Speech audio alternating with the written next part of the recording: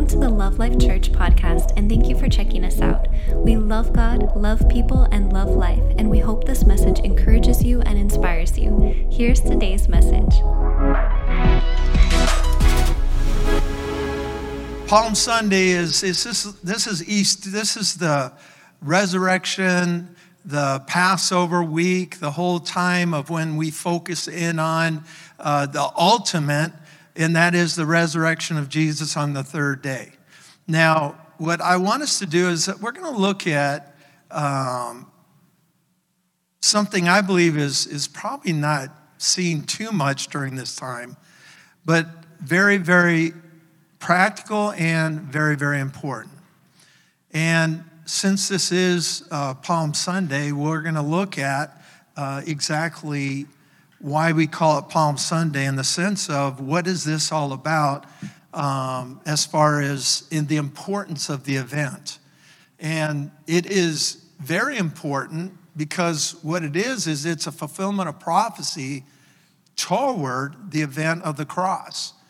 And so God really wanted this to be something emphasized on and seen in the scripture because the importance of it. And when you look at the Word of God, you'll understand that when God's, first and foremost, it is said in scripture that if everything Jesus did was recorded, that there wouldn't be any way to record it. There was just too much. Now we read in the scripture, we read it about all the signs and wonders and miracles, and we're like going, this is amazing. But it says that if all of them were written down, we wouldn't have enough books to contain it. And so when we're seeing this, I need you to multiply everything in your mind about when God says in the Word, and He healed them all. We glance over those things, and I don't think it gives the right service to the Word of God. We look at specific events in the Bible of a blind eyes being opened, the lame walking, lepers being healed, and they're awesome and it's great, and everything about it is important. But what I need you to look at as well is the small words that make a major impact if you hear them, if you receive them. And when the Bible just shoots over a small sentence, He healed them all, it's something that you need to put your name in there. You need to put your life in there. You know, you might not see, I don't have leprosy, and so you can pass it on. But what you have to do is look at the Word of God the way you need to look at it, as a book of life for you, a book of hope for you, a book of love, book of faith, book of encouragement, book of building, book of change, book of transformation. That's what it is. And so when we start really paying attention to the scripture, paying attention to the truth. And I'm telling you, when you look at this and pay attention to it, you look at how much Jesus and the Word specifically goes against religion. Plain out attack. Strong, aggressive attack. And if we were paying attention to Palm Sunday, to the crucifixion, to Easter Sunday, the resurrection, there's these 5 days when Jesus is going all out on religion. Just bam, hitting it hard. Now, what is His direction? His direction is going to the cross. But there's something that's happening in His heart, in what He believes is a priority at the point of what we're going to see to the point of the cross. He's not going to mess these days up. He's going to go all out warfare against religion. And there's a reason why. He's here. He's here because of it. He came because of it. And we need to pay attention to this because I'm telling you people, I've been doing this for a long time. And I need you to understand that there's so many things that we get wrapped up in that are not scriptural, but just religious concepts and legalism that we just keep bound to our lives, and it keep us bound. I'm on a rampage of destroying religion in people's lives. I want life. I want the words of Jesus to be able to live in you, to be living words of life in you. And that's the only way you're going to be able to experience life. It's the only way you're going to be able to experience the highest level of marriage, of parenting, of relationships. It's the highest level. But it's abiding by this word, not religion. And we mix it. And it affects life constantly. And we're going to do our best. Love Life is committed to bring the word to help us get out of a way that's ruining us. To where we're continuing this revolving door to where you end up where you're a born again believer, you love Jesus, and your life just stays the same. Nothing changes. And you've got to get to the place where it's beyond, pray for help and fast for help and cry for help and get help. Change does not change until it's changed. So that means you have to make a decision and act on that decision. And that's what we want. Luke 18:31. And he took the 12 aside and said, Jesus said this, "Behold, we're going to Jerusalem. And all the things that are written by the prophets concerning the Son of Man will be accomplished. For he will be delivered to the Gentiles. He will be mocked and insulted and spit upon. They will scourge him and kill him. And the third day he will rise again." But they understood none of these things. This is the problem. This is something I want you to pay attention to, what we just read, and I want you to reflect on it in your own heart. Who is he talking to? But they understood nothing. His disciples. Who are these disciples? They were living 24/7 with Jesus for over 3 years. Now, I know everybody in here could say, if I could live with Jesus for 24/7 for 3 years, I'd be the greatest minister in the world. Yeah, right. And that's the thing, because they couldn't get it. And I believe there's a whole lot of Christians, a lot of followers of Jesus, that you don't get it. And they didn't understand Jesus. Jesus says, I'm going to go to Jerusalem. That is a fulfillment of prophecy in Zechariah,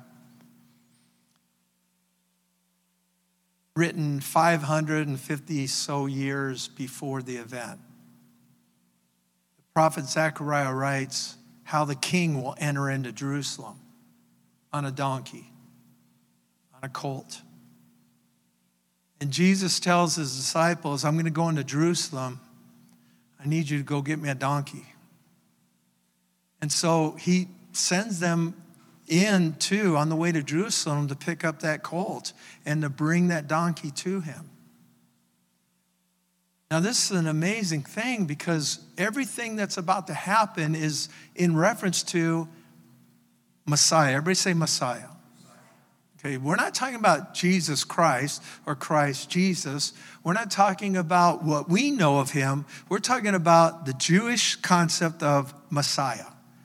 Everything that they're taught in the Old Testament, everything they're taught about who they are as a people is tied to the Messiah is going to come. The Messiah is going to bring freedom over the tyranny of our enemies. The Messiah is going to bring deliverance to us. He's going to be the second David. He's going to come in and he's going to reign over us and destroy our enemies and conquer them all. And we will be number one again. That's their concept of the Messiah. That's it. They have no other picture. And it's still that way in most Jews' lives, or they don't even believe in any of this. Interesting, huh? But what we have is we have this picture where Jesus is fulfilling a prophetic word from Zechariah 550 years before.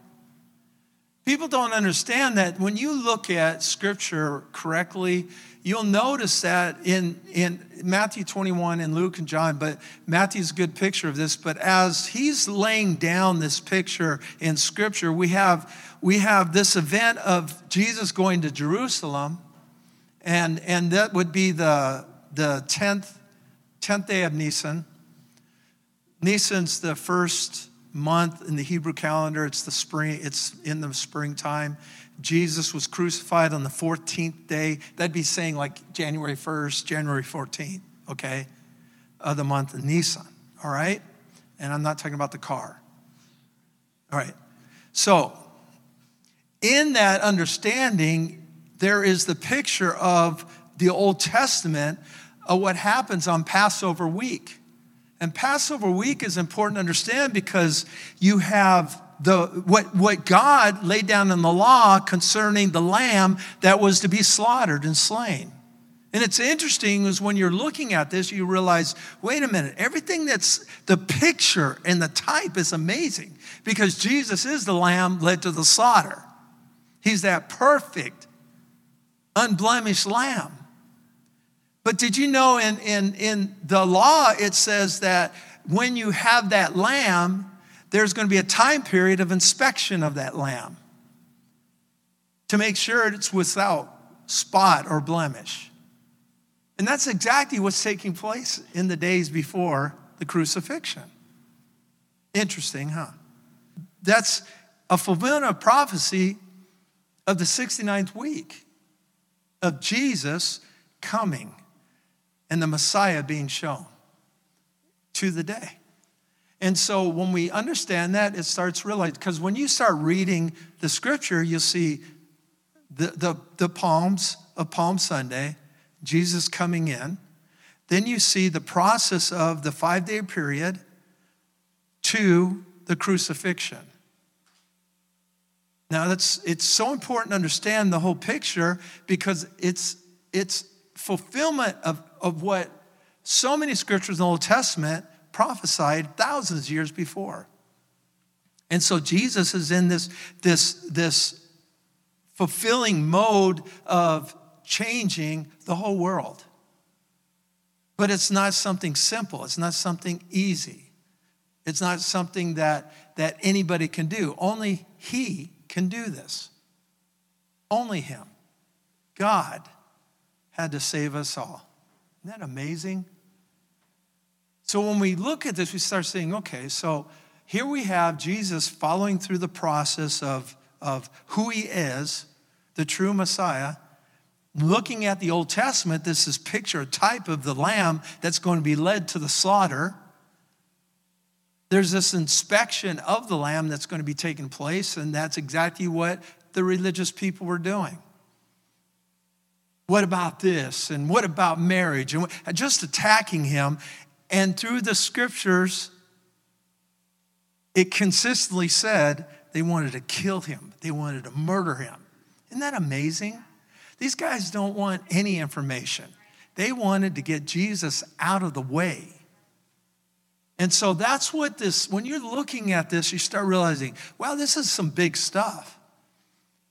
Because again, Jesus is now, He's already saying, guys, I'm out of here. I'm ending my run now. Pretty soon you guys are going to take this over. And they just are lost.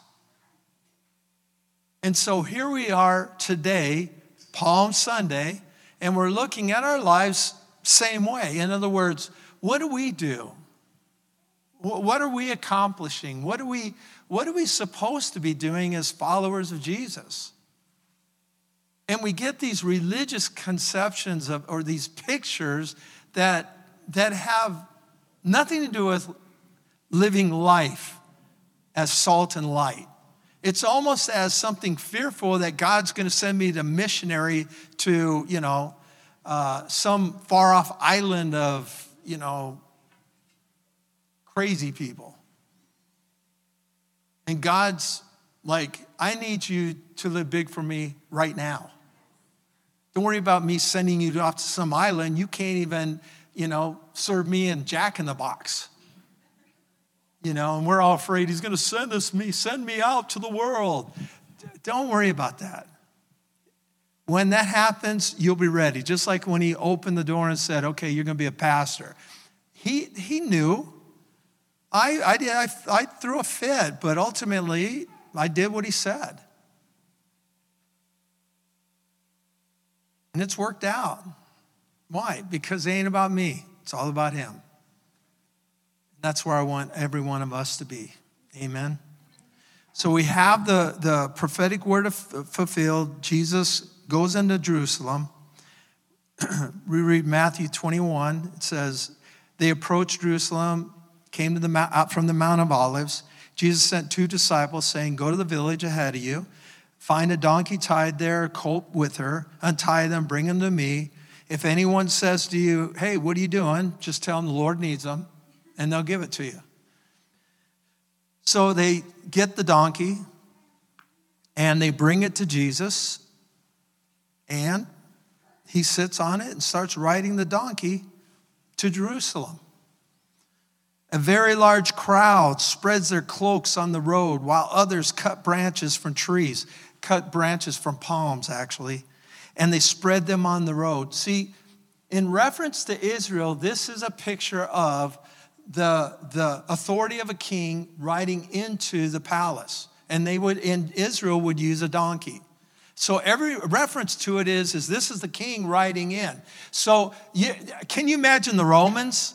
If you understood what the Romans did, the Romans would come in with their pageantry. Man, they would have, not only would they have all the soldiers and every part of their equipment that they used for the war and the battle, and they'd come marching in with blood, with enemies, everything, riches, and they'd come in that type of triumph. And that king would be like going, I'm all that. Jesus is on a donkey. Riding in. But see, the Jews saw that as, there's our king. Isn't that interesting? It's just the dynamics of view, how people are looking at it. They know exactly what this is. Our king is coming. They know the scriptures. He will come on a donkey. He will come. And they're just going crazy. This is the time of Passover, and they believe, as far as commentaries, there's over 2 million people right now in Jerusalem. 2 million people. Can you imagine that? The place is packed. And here comes Jesus coming down. They're just going crazy. The crowd is going wild. The multitudes, the amount of numbers are just the tens and tens of thousands of people. And even the Pharisees, Sadducees, scribes are there thinking, how can we kill him? You know what their attitude was? It's even scripture. They said they didn't want to kill him during Passover. They wanted to wait till afterwards because they were afraid of the people. They killed him on the day of Passover. That's amazing, huh? But that's all what the word teaches. So it shows them that the crowds are there. They went ahead of Jesus and followed, and they shouted, Hosanna to the Son of David. Blessed is he who comes in the name of the Lord. Hosanna in the highest. Then you might be thinking, Hosanna, the just regular Christian songs. But Hosanna is a word that means deliver us now. Deliver us now. The concept is a king delivering the people from an enemy. So Hosanna isn't like, some, Christianese soft message. It's literally expecting deliver us from these enemies, kill them all. And that's their mindset. Deliver us right now. Deliver us right now. And that's what they're doing. Palms being waved, coats being put on the ground, and Jesus is coming in. Deliver us now, deliver us now. And they think right now that they're going to be set free from Rome. They're going to be set free from all their oppressors. This is the change that they've been waiting for. This is what the scriptures in the Old Testament have been speaking to them. There ain't no New Testament. New Testament's not here yet. They're still in the Old Testament. So this is all taking place. So they're deliver us now. John 12:12 says this, the next day the great crowd that had come for the feast heard that Jesus was on his way to Jerusalem. This is another picture of what John's saying. He says they took palm branches, went out to meet him, shouting, Hosanna, blessed is he who comes in the name of the Lord. Blessed is the King of Israel. They all seeing Messiah, deliverer, our new king. He's going to whoop on the Romans. We're ready. Now the crowd that was with him when he called Lazarus from the tomb and raised him from the dead, they were spreading the word. The one that raised Lazarus is coming. He's coming. So listen, see what's happening. You've got everybody, disciples, not just 12, all the disciples, all the crowds, all the people that have been healed, all the people that want to be healed. They're all there. They're ready. They're just, listen, again, tens of thousands of people are there for Jesus. This is why they're freaking out. He is popular. He's trending number 1. All right? And it says, they spread the word, and many people, because they had heard that he had given this miraculous sign, went out to meet him. So they've got all these people. Luke 19:37 says this. Then as he was now drawing near the ascent of Mount of Olives, the whole multitude of the disciples began to rejoice and praise God. Now remember, Jesus to his disciples, the 12, and then there are many more disciples. We read in Scripture. Many disciples. In other words, they were followers of Jesus. They were apprentices of doing his word and his will, but they weren't the 12, okay? Y'all understand that? Just so you get that. And so here he is. The word is showing us that you've got all these multitude means there's a bunch of them, but we know for a fact if the 12 couldn't figure this out, these guys, they no way have an idea. But what do they do believe? They believe the King of Israel is here. Not the Jesus, the Lamb to the slaughter, but the King of Israel is here. Pretty powerful, isn't it? And it says that they begin to rejoice and praise God with a loud voice. This is what these guys say. For with all the mighty works they had seen, blessed is the King who comes in the name of the Lord. Peace in heaven and glory in the highest. That's reference to Psalms 118. This is what you do for the King. The Pharisees, the Sadducees, the religious hear the words and listen what they do. Teacher, rebuke your disciples. And Jesus said, I tell you that if these would keep silent, the stones would cry out immediately. He said, this is my time now. Remember before this, if you've read the Gospels, you'll read that Jesus was always telling people, don't say anything. Don't say anything. I'm going to heal you, but don't tell people. Why? It wasn't his time. He didn't want to have this other problem of dealing with the time of his journey. But when it was his time, he said, you can't stop this. You can't. If I sat there and told everybody, silencio, be quiet, everybody be quiet. Do not say this anymore. The rocks would start screaming out. Is that amazing? Woo! He made the rocks, of course they would.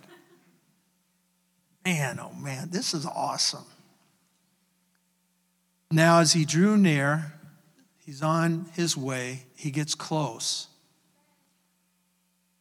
The picture is amazing because the heart of Jesus is so open. I need you to know this. Jesus doesn't hide it. God's not trying to hide stuff from you. He's trying to get it to you. He's trying to get you to know this. He wants you to know him. Listen. You can be robbed through your past training and understanding that isn't tied to truth. You can get robbed of this freedom. You can get robbed of this whole thing that Jesus came to give us just based upon faulty teaching in your life. And it robs people. And when I say that, I'm speaking out of my life and my journey. And I know what works and what doesn't work. And I can tell you right now, legalism will never work. It'll never work. If you don't understand grace, you can never understand freedom.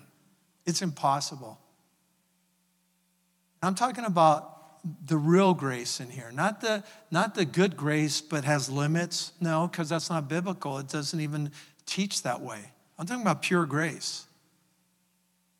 The grace that really freaks people out. The one that people look at and go, well, grace can't, because if I keep doing this or I keep acting that way. No. Grace abounds. People love to say this when I reference this stuff about the grace of God. They like to say, well, you're just giving people a license to sin, teaching grace that way. Hear me. You've never need a license to sin. You are good at it. You don't need no license. Do you understand what I'm saying? In other words, just because you know grace and then you go, well, I'll just sin more. No, you always will sin more. That's what you've always done.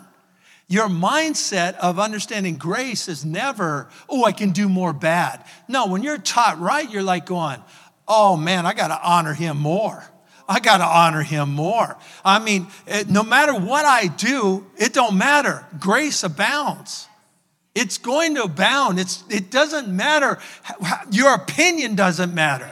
The truth is the truth. You know what we have a problem with? We have a problem with that love and that grace. We have an issue with it. And the issue is us. We don't understand his love, his great love, which he said, by the way, has nothing to do with you. It isn't because you loved him first. It isn't because you straightened up first. It isn't because you promised and vowed, I won't do anything wrong, cross my heart, hope to die. He said, in your worst state, while you were sinners, Christ died for you. And then all of a sudden you get saved, you're living for Jesus, and all this changes now. And he's looking around, how can I kick them out? Oh, they've done it 3 times in a row. How can I kick them out? Well, they repented, but they must not have meant it because they did it the next day. How can I kick them out? You don't know the Bible. And I'm trying to be as nice and gentle as I can, but you don't know it. You have religious instruction in you that'll destroy your life because you'll never amount to anything in your own righteousness. You know what God says about your own righteousness? Do you know what the Bible teaches about it? Filthy rags. Jesus says, my Father, we have a plan, and I've come to die for you and your filthiness. And it's not because you love me, because I first loved you. Because my Father so loved the world that he gave me to die for you. That's when you start understanding grace and love. That's when you understand freedom and truth. It will set you free. It will set you free. Listen, I understood the old teaching that is not lined up with grace in Scripture. I've been there, done that. I mean, I went to Bible school for a couple of years that even helped strengthen that type of viewpoint. But I can tell you right now, I sinned more during those times, way more, than I did when I started to find out what true grace was. I can tell you right now, I sin way less. Way less. Way less than before. Now, you assume by the other people's opinions that I'd be sinning more because of grace. But no, you don't. Grace teaches. That's scripture, by the way. Grace teaches. And when you're taught correctly, it'll keep getting you in a place of empowerment. Your sins, listen, that's the issue with you, not with God. You understand that? It's not your apple hanging on the apple tree that is an issue with. It's the nature. And that's what Ephesians and Galatians and that's what the Bible teaches. Romans, it's about your nature, not about the fruit. It's about your nature. And the sin nature has to be changed. Now, your problem is you still got the momentum of your old nature that's causing you to act out that old nature. But your nature's changed if you've received Jesus. Now it's the process of that transformation. How do you change? Well, it ain't by saying, God, do it for me. Jesus will make a way. Yeah, I know we sing songs like that, but that's not Bible. What's going to make a way is you making the right choices and renewing your mind. The only way you can change who you are is to change the way you think. You are perfect in your spirit. You're righteous before God. You've been justified in Christ is in you right now. And don't tell me you don't sin. Everybody in here has sinned. Some of you sinned on the way here. I'm serious. If you walked in this parking lot and you saw a piece of paper laying on the ground, litter, and you walked past it and you saw it, you sinned. You might be thinking, what, you crazy? No. To him or her that knows to do good, it would have been good for you to pick it up, and you don't do it? Sin. Sinners.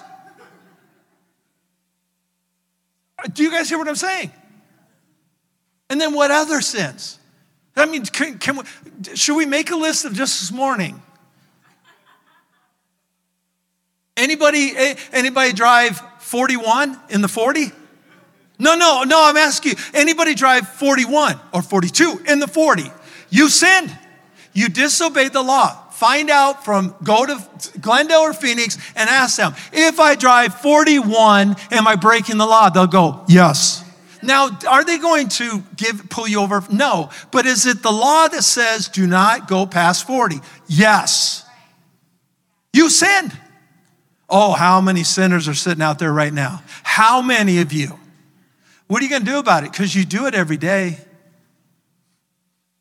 Some of you be doing it all the time. Just look straight ahead. Don't look at your neighbor. You guys hear what I'm saying? But see, when I make it this way, we people, it's relaxed. Everybody's like kidding. But I'm just telling you what a doctrine in the church is, but they don't want to talk this way. They want it to be evil sins. It's those evil ones. The evil ones count. The other ones don't. Oh, excuse me? Show me that in the Bible. All sin separates. So show me scripture where, no, these are good sins. I only said she looked cute in that. I was lying, but it was because I didn't want to hurt her feelings. No, that's sin. That's sin. Yeah, but God doesn't. No, see, that's it. That's how false doctrine is created. Opinion. It's like people when they want to look at God and say, well, God causes this or God brings sickness, and I'll glorify God in his sickness. You're a liar. Every pastor that preaches that, every Christian that believes it because of that false teaching is living a lie, believing a lie. You know why? Because every single one of them will go to the doctor or go to the medicine cabinet or do everything they can to get rid of something that is supposed to be God-given. How dare you? If you're going to believe that doctrine, you better believe that doctrine. And you go up to that pastor when you know he ran to the doctor after he went to his physical, and the doctor said, you have this. And now he ain't praising God and going, well, it's God's will. No, he's not. Cut it out, get rid of it. Wait a minute, it's God's will. See how these false doctrines, they don't hold anything to truth. But many people believe this stuff. What are you going to do with it? We're either going to believe the truth and be free, or we're going to be robbed by these things. I'm not going to be robbed. I'm going to continue to grow and continue to get this information in me. Let's go on this journey together, all right? Why? Because I want to know the truth that sets free. And he who the Son sets free is free indeed. I mean, free indeed. He's just like going, no, man, you're totally free, but you got to understand the truth. Quit blaming God for the devil. Quit blaming God for the curse. Quit blaming God for nasty people. Quit blaming God for sickness and disease. Can anybody scientifically prove in here or something you know or read that sickness and disease brings health? Anybody? Anyone? Can you tell me of a benefit of sickness and disease? Can we all agree right now that sickness and disease kills, steals, and destroys? Proven scientifically. So you think God's a part of that? No, if I remember right, Jesus said, I give life and life more abundantly. The devil, Satan, kill, steal, and destroys. I have come not to be a part of that. Come on, somebody. Are you having a good Palm Sunday? We got the crowds. We got everybody going, Jesus, Jesus, he's our man. Let's give Jesus a great big hand. Right? It's the multitudes, everybody. Jesus has gone through this process of time, and now he starts going off on the religious. And he starts hitting them hard. The reason why it's so important is because we need to see something that's, I believe, very impacting for us. And that is when you start looking at the words of Jesus from this point on, he is speaking to the crowds and to his disciples. And he says this, the teachers of the religious laws and Pharisees are interpreters of the laws, self-proclaimed. Practice and obey whatever they tell you, that's part of the word, but don't follow their example. They don't practice what they teach. This is day 3. He's going to go day 3, day 4. Day 12. He's going to go day 10, day 11. He goes to Jerusalem. He throws the tables over, whips the money changers. He says, this is a house of prayer, not a den of thieves. And den of thieves is a place where thieves go out, rob, and come back and hang out. And that's what happens. Jesus said, we ain't having this. Then he leaves, comes back again, and now see, this is when he starts on his rampage. He starts going, I'm going to set stuff straight for everybody to hear. So now he's going on 13. We got 4. We got these days where he's going toward the cross, the whole process. So now he's setting it straight about religion. He's setting it straight about these people that proclaim themselves righteous, that say, we know the truth and you can get it from us, only from us. And so he comes in and says, no, don't listen to these guys because you're going to look at their lives. They have no fruit at all. If we could take some advice, it would help us. I said, if we can take some advice, it can help us. Pay attention to fruit, people. Don't pay attention to the outward fake stuff. Pay attention to what you reveal and what you're seeing. The fruit of people. Amen? And that's what Jesus said. He says, they don't practice what they teach. They're not doers, they just hear. They crush people with impossible religious demands and never lift a finger to ease the burden. It's all righteousness by works with them. All talk, no walk. Amen? Matthew 23:11 says this, the greatest among you must be a servant. Boy, a lot of people don't like to listen to that. They want to be the greatest among you. Get rid of the servant part. Give me a title. All you have to do is serve people. You'll be a leader. I can't get leaders to understand. People who want to be leaders understand that. But those who exalt themselves will be humbled. Those who humble themselves will be exalted. What sorrow awaits you teachers of religious law and you Pharisees, hypocrites. This is Jesus, and believe me, Jesus is not speaking monotone.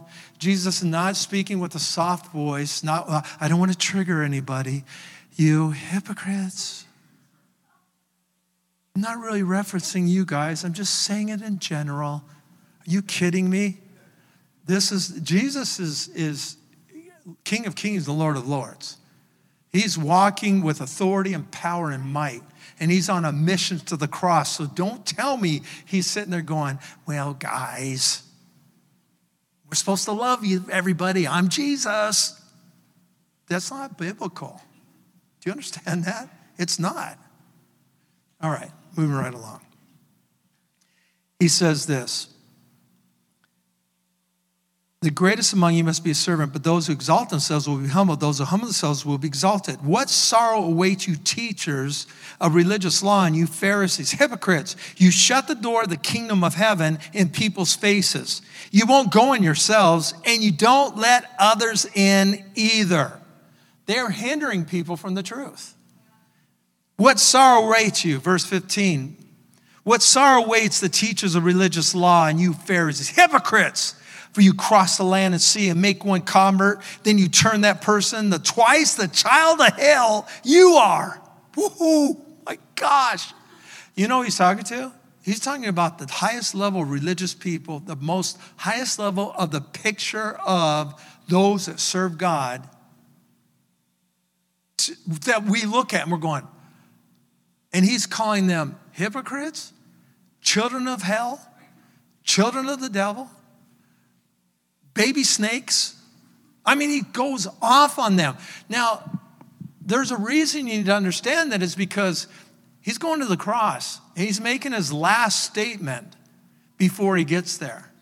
And that is this: enough is enough. I'm about to do what I'm doing. Now think about it. He's leaving this last picture. How long does it take to go to the cross, die, and rise again? Few days, right? Death, resurrection is just 3. To the cross is a few more days. So he's like going, I got to set the record straight on these guys. I got to let everybody hear this and everybody know. So that's what he does. He goes off.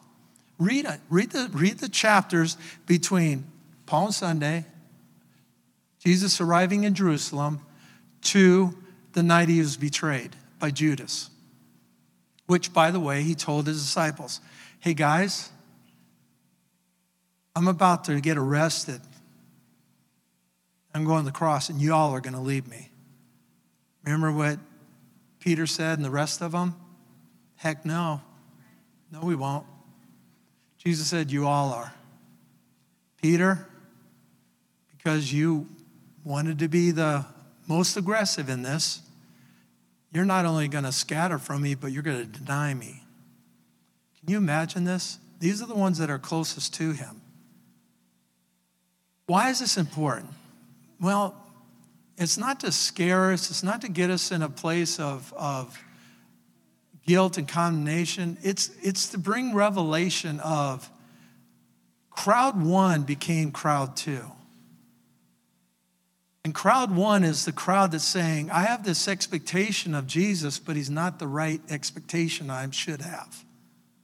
What does that mean? That means that it can't carry you into life. It's going to rob you. So Jesus goes in and just pounds on religion. Just pounds on it. Just one day after another, bam, bam, bam. And letting them have it. But also bringing revelation of what we need to understand, because everything he's saying, we need to be doing opposite. And so he goes on this communication to them and revealing truth to us. And then in this position, he's now telling his disciples, you guys are leaving me too. Peter, you're going to deny me. And that's leaving us, honestly, it's leaving me with no hope, because I'm looking at this going, then what's the case for us? If we've all done, and you look at crowd 1, everybody's going, Hosanna, Hosanna, the King, the King. Crowd 2, which are some a part of 1, are going, crucify him, crucify him. The scripture says that the Pharisees convinced the crowd to pick Barabbas over Jesus. The crowd, I believe that many were over there going, Hosanna, Hosanna, are now saying, kill him, kill him. 5 days. 5 days from the king is here to crucify him. 5 days. Why do I need to hear this? Because I can do that in one day. Not me personally. If there was a time in my life where I could, I can't now, but the point is yeah, I could if I got away from everything I know, everything I believe. Yeah, I could. But I keep pressing. I keep pressing. And I won't stop. Keep pressing. You start coasting, that's when you deny. You got to press. You got to continue to press. This isn't a life where you can sit back and just, I'll put Jesus on Sunday, but that's about it. You're going to be in the second crowd. It won't take long. It'll take something happening, something, you wanted this and you didn't get it, and all of a sudden you're like going, forget this stuff. I mean, I've seen it by the hundreds over the years. I don't want that to be anybody in here. I don't want it to be anyone out there. I've never wanted it to be anyone. I want you to know the truth, and I want you to be able to sing and praise him and go for the hosannas and everything else and take the communion like the disciples did, and they're having communion and they're singing songs and they end. And what's the next stage after that? They're leaving Jesus. So all that stuff, if it isn't here, you can leave it. Religion here works. This has to be love, life. Amen? By doing that, we can and will stay number one crowd. And never get around number two. We'll be up with King of Kings, the Lord of Lords. Hallelujah. Amen? That's who we'll be. King of Kings and Lord of Lords. And we won't be, I don't know that, Jesus. Are you guys hearing me? Let's remind ourselves, all right? Coming up to Easter, it's Resurrection Sunday. It's something to pay attention to because I believe that resurrection is a time of hope. But also it can be twofold. It can be that place where you need a life change and you need someone to come in and put the electric shock on you to bring you back to life. And it can be a catapult where you've been doing good and you've been moving forward, but man, it's time to even spring in a higher level. So that's what I'm believing for next Sunday. But today, I believe that we recognize, you know what? I'm making a stand. And it's stand with crowd one. I ain't going to crowd two. I'm going to keep strong. I'm going to keep focused, looking unto Jesus, the author and finisher of my faith. And he was able to endure the cross because of the joy set before him. That's who I look at. My endurance through this world is because my eyes are on Jesus. Whose are yours on? Let's look to the right one, right? Look to the right one. I think it's, I forgot if it's in Jude or which one, but it talks about Lot, and you read about Lot and you never think of righteous Lot.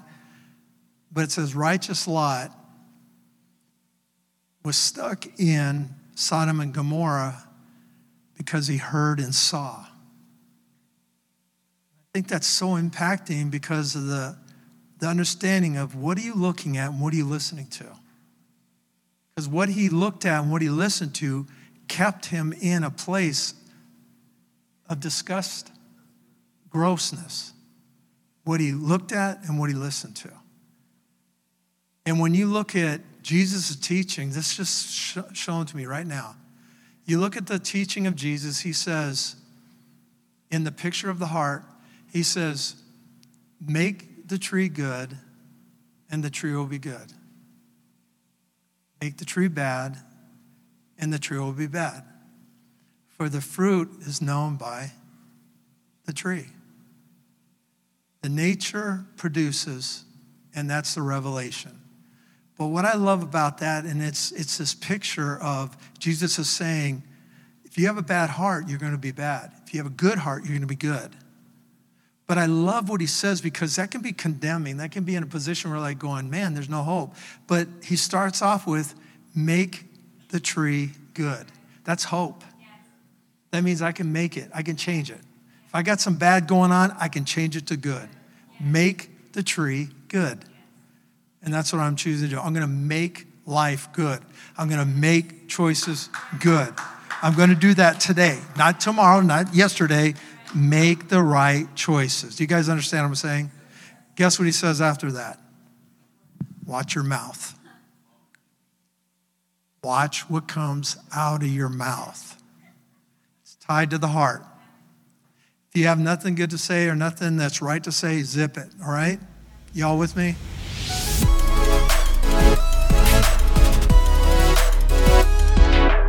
Thanks again for listening. To hear more encouraging messages just like this one, make sure to subscribe and check out our podcast channel for past episodes. If you loved what you received, please consider rating it and sharing it with your friends and family. For more information about Love Life and getting connected with us, go to lovelife.church. We love you and are believing God's best for you.